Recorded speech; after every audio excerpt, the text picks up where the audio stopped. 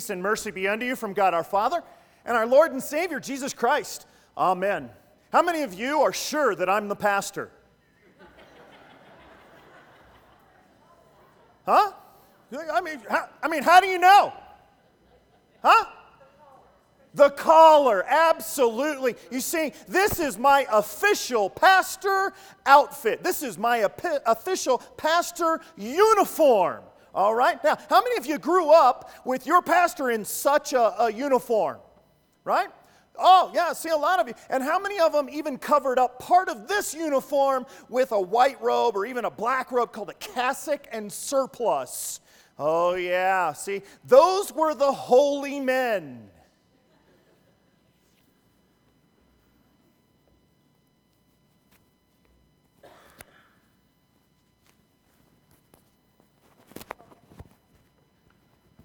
Underneath it all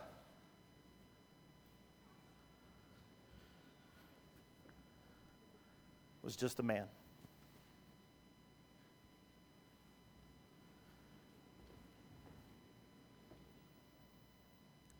Just as sinful, struggles just as much. I don't mean to bemoan the uniform of many hundreds, probably thousands of pastors. If they choose to wear that on a given Sunday, you know what? That's their right.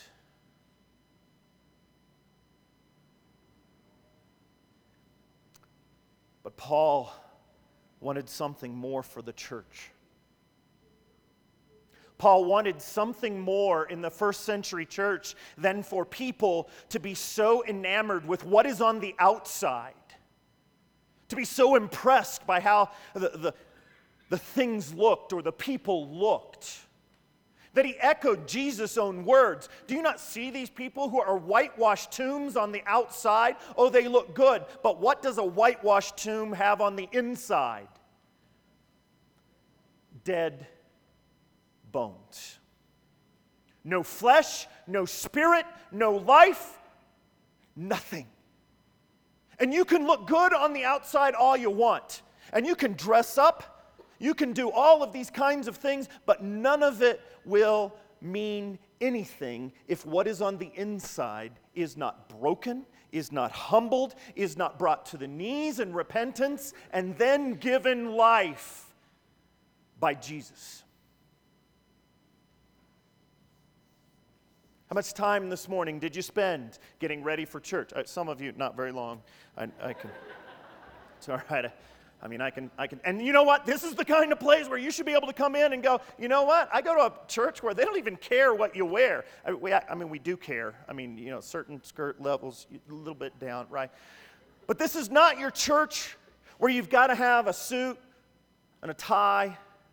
And ladies, where you're buttoned all the way up and the hair is perfectly in place with a modicum of makeup. This is not one of those churches. Why? Because we have chosen to say in this context and in this community, we are going to attempt to welcome people as they are, just as Jesus did. We're not going to get caught up in the trappings that the church so easily gets caught up in. If you heard Marcus reading, you understand that this text from Holy Scripture is one of the first major battles of the first century church. Let me boil it down for you. What is happening is that the Jewish Christians and the Gentile Christians are at odds. And it's not even the believers themselves, it's the leaders of those. And the leaders of the Jewish Christians are saying, you know what, the Gentiles, they should be circumcised just like we're circumcised. They should look the exact same. They should have to follow and do everything that I did. Some of you grew up in the Lutheran Church. How many of you had confirmation where you had to stand in front of the congregation? Just go ahead and, yeah, see, good number of you. The rest of you are going, what the heck are they talking about? You had, as a kid, you had to stand up, be prepared for the pastor to ask you questions. And I'm not saying it wasn't a somewhat worthwhile endeavor. You probably say, man, I still know the scriptures just as much because I had to memorize and I had to know the answers. And that's all great. But I'll be honest with you. I don't care about having you stand up and spout something off by memory. And I don't care about how you're dressed when you come for Holy Communion. And I certainly don't care about how you're dressed when you come for confirmation. Which is why this week it was disheartening to receive an anonymous letter in the mail. Isn't that how they always are? Normally, I just want you to know, if it's anonymous, I usually look first and throw it away. But I figured that the Lord wanted me to read this week because he knew what text I was preaching on. Dear Pastor Dyer, my family and I attended a service at your church recently. We're amazed at how casual you were dressed for the confirmation service. You did not appear as a man of the cloth. And we never would have known you were the pastor when we entered the church. Dressing casual is one thing, but dressed for an outdoor hike is another.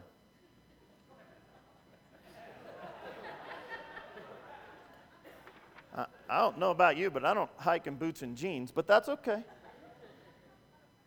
We hope that you do not always dress so casually for your services, as we feel this is a disrespect to your calling. Sincerely, a visitor. The reason my heart breaks is not because I was chastised. The reason my heart breaks is because that person's heart is focused on the wrong thing, and bad fruit comes from bad trees. We're just going to call it out because that's what we do to fellow Christians. Is we say, you know what, your fruit doesn't match. You talk a good game, but even God says, I am so tired of your vain repetitions. You don't have a heart that's after me. See, he doesn't care what you wear. And he doesn't care how often you come. And he doesn't care if you put money in the offering plate. And he doesn't care. What God cares is the things of the heart. And he says, are you inclined towards me? And do you live in grace? But you know what's more comfortable for people? What's more comfortable is to know what the law is and what the rules are. What people are unfortunately more comfortable with is, I wonder how somebody's going to perceive me. Well, I know people are watching me, and that's all good and fine. We're made aware of that in Holy Scripture, to be wary of our of how we're appearing, of our witness. But my guess is sometimes the only thing we care about somebody watching our witness is because we don't want them to think poorly of us. And isn't that a shame? No, I don't want to brag about my sin.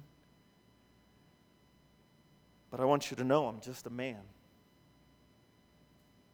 I want you to know and your neighbors to know that you're just a man or a woman, a son or a daughter, that we are in no way some high and mighty, finger-wagging group of people that think that we're so much better than you are. Hey, you want to wear your Sunday best to church? Wear your Sunday best. Do it. Do it because you say, you know what? I want to dress up for Jesus today. Okay, fine. Wear a hat too, ladies, if you want to. Nothing like a group of ladies wearing a hat in church, okay? And you, well, that might give offense to some. I don't care. The point is that God doesn't care what you wear.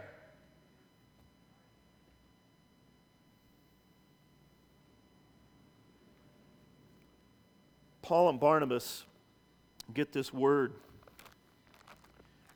In chapter 15, the church says, well, we think that the Gentiles should be looking like and acting like the Jews, who for so many years have followed the law of Moses. They are obviously more holy than the others. And Paul and Barnabas take Peter to task. So they meet in verse 6, the apostles, the elders meet to consider the question. And after much discussion, Peter gets up, addresses them. Brothers, you know that the same time ago God made choice among you that the Gentiles might hear from the lips of the message of the gospel and believe. What Peter is saying is, you know what? Yes, we were taken as the Jewish nation out of all the other nations, and God made us special. You know, God sent his word to us. He sent us the prophets. Yes, he gave us law after law and said, I want you to live differently. I want you to look differently from everybody else so that when they see the prosperity of your nation, they will go, how is it that you guys win every battle and everybody is cared for and there aren't any poor and all of these things? So when the nations look at you, how come that's so?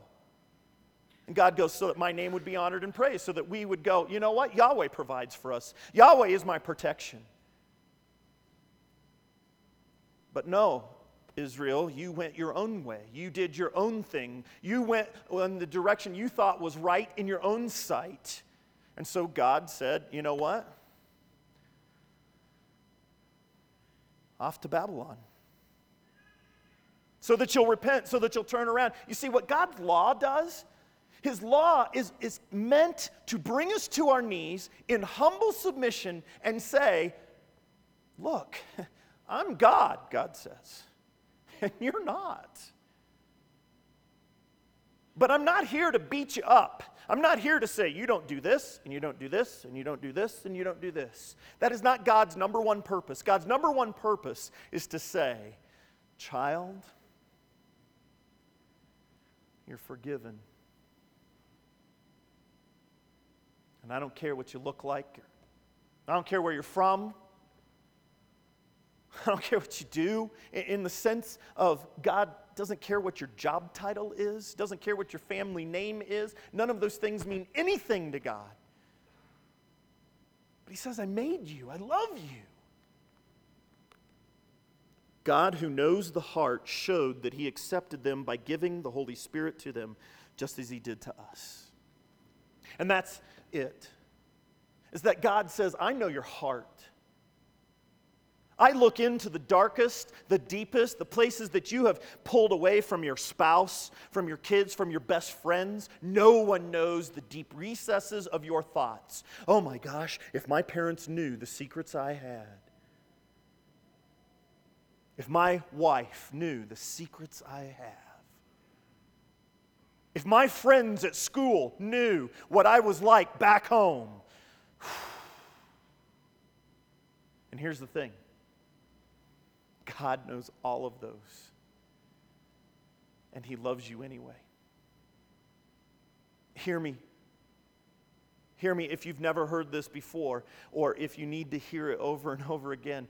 God knows you cold and loves you anyway.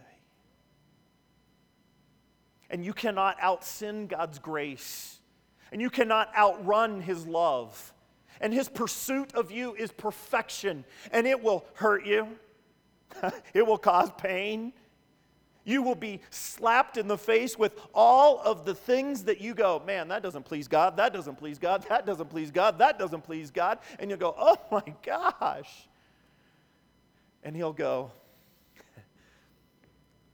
I love you anyway.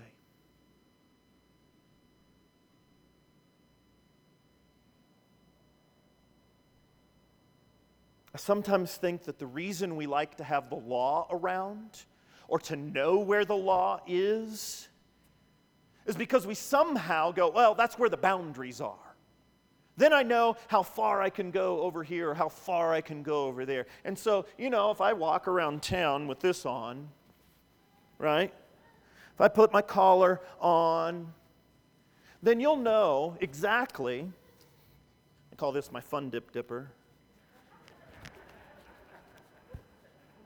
You see, if I put this on, then if you're getting ready to shoplift something in the store and I walk down the aisle, what's probably going to be your reaction?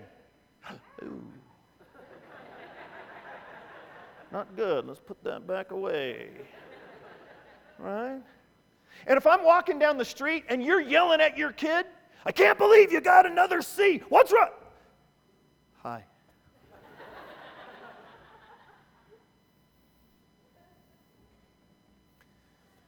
As if this is supposed to stop you from following God's law.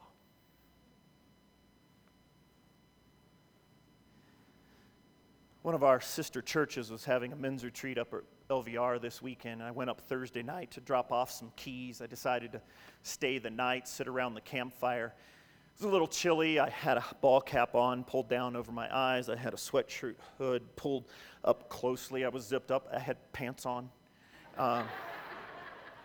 And again, that just throws people way off. Normally I wear shorts if you don't know me. Or 3 hours. 3 hours I sat next to the fire. No one knew who I was. And the topics, right? Man, this is an effing awesome retreat. Man, that dude that brought the word in there, that just so convicted my heart, man. You know, I need to do things differently and love my wife differently, and you know, and he's going on. And another guy, shoot, but he didn't say shoot. And, you know, I mean, it's like, man, that's just so awesome. And, man, who are you? And I'm like, I'm David. And he's like, oh, did you hear the speaker? I said, no, I came late. I'm just relaxing outside. And, you know, the night came by and more guys came in and free language and these kinds of, you know, and so they're just being guys, right? And, hey, you want to smoke a part of my cigarette? And no, but do you have a cigar? Awesome. Yeah, I'll give you a cigar. So I had a cigar, you know, and a couple hours later, one of the pastors came by. He sat down, didn't recognize me for a little while. About 10 minutes. He's like, Dyer, what are you doing here? I'm like, well, I'm spying on all your members. You don't have very holy members. They cuss, they drink, and they smoke.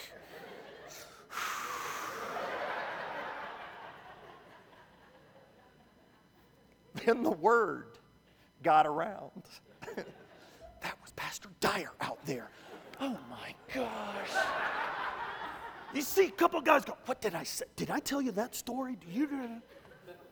And I just thought, God, really?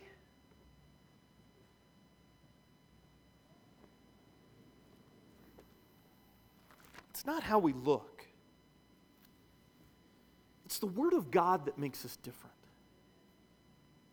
Jesus said this in Matthew chapter 22.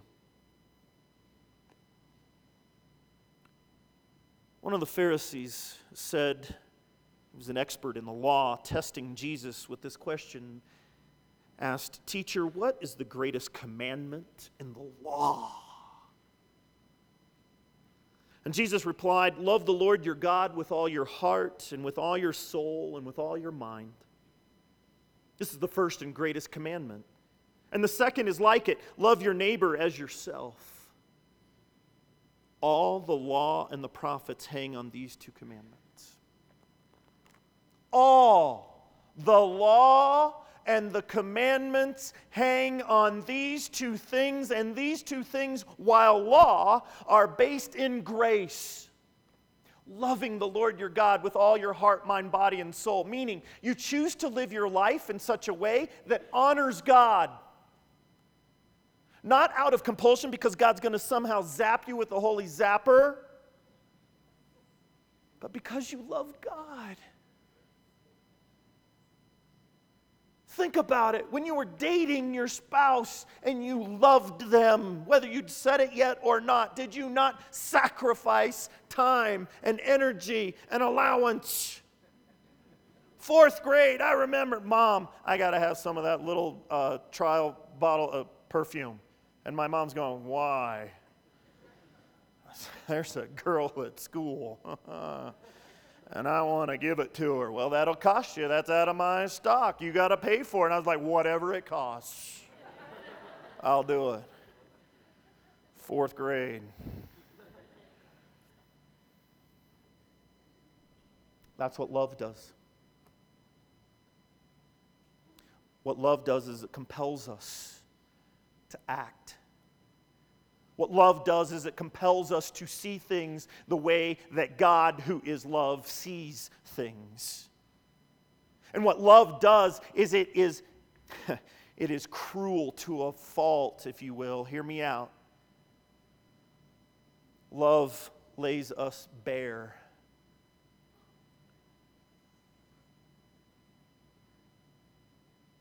Love says, accept me the way I am, with all my flabby parts, my extended parts, my no hair parts. Love says, love me. Love the Lord your God with all your heart, mind, body, and soul. And the second commandment is love your neighbor as yourself. And we don't mean that you walk up to your neighbor and just go, look, my pastor really convicted me today. I've never told you this, but I love you. And then turn around and walk off. Okay, that's not going to get it. But that your actions are motivated, that you are compelled to show love in grace, to show love in mercy, to show love in forgiveness, to show love to a person whose heart has never experienced unconditional acceptance. Yep, it's the one who the world says, don't go near there. Oh, we don't say leprosy. We go, homosexual. Oh!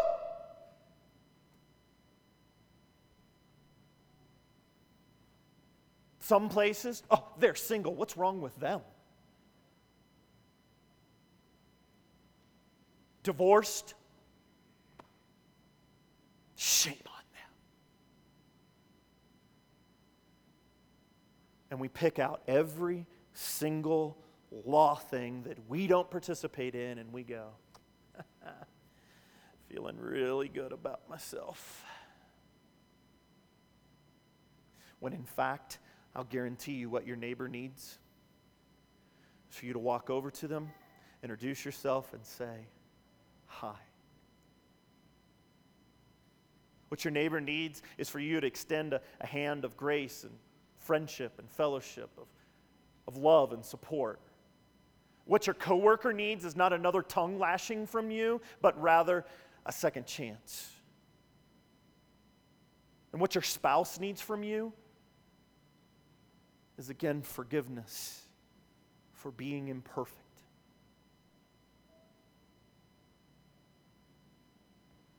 What the students in your school need is not a Bible thumper, not a holier than thou, not a perfect person who is always going to fall and then be called hypocrite. No, what the people in your school need is a youth, a student, a young person that simply says, I walk by the grace of God.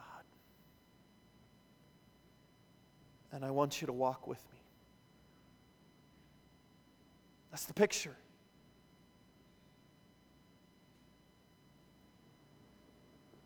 Paul says, Peter reminds us actually, verse 11, we believe it is through grace, through the grace of our Lord Jesus that we are saved. And I don't know if that's new for you. I don't know if that's just hitting you. I don't know if you've somehow blown over that because you've gotten caught up in the trappings of what the music sounds like or who's preaching or not or what they're wearing or where you sit or whether it's hot or whether it's cold, whether there's enough parking or not, whether the lights are up, the lights are down, whether the drums are there or the bass is too loud. I don't know if that's why you come to church.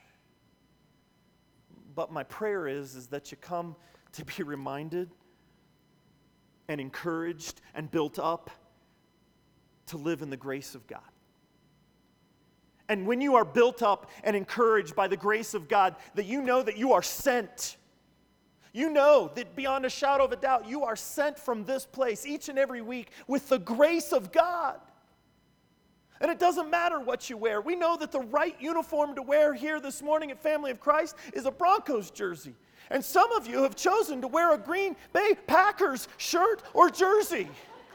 And it's like hundreds of, and I go, what? This is Denver, Colorado, where the Broncos are. No, I'm just kidding. We don't care about that. Not at all, okay? We don't. We don't, actually. What I care about is that you have a heart that is willing to be loved by an almighty God who, when you least deserve it, forgives you, who loves you, and who wants the best for you. My prayer for you is that you would live in that grace today. Amen.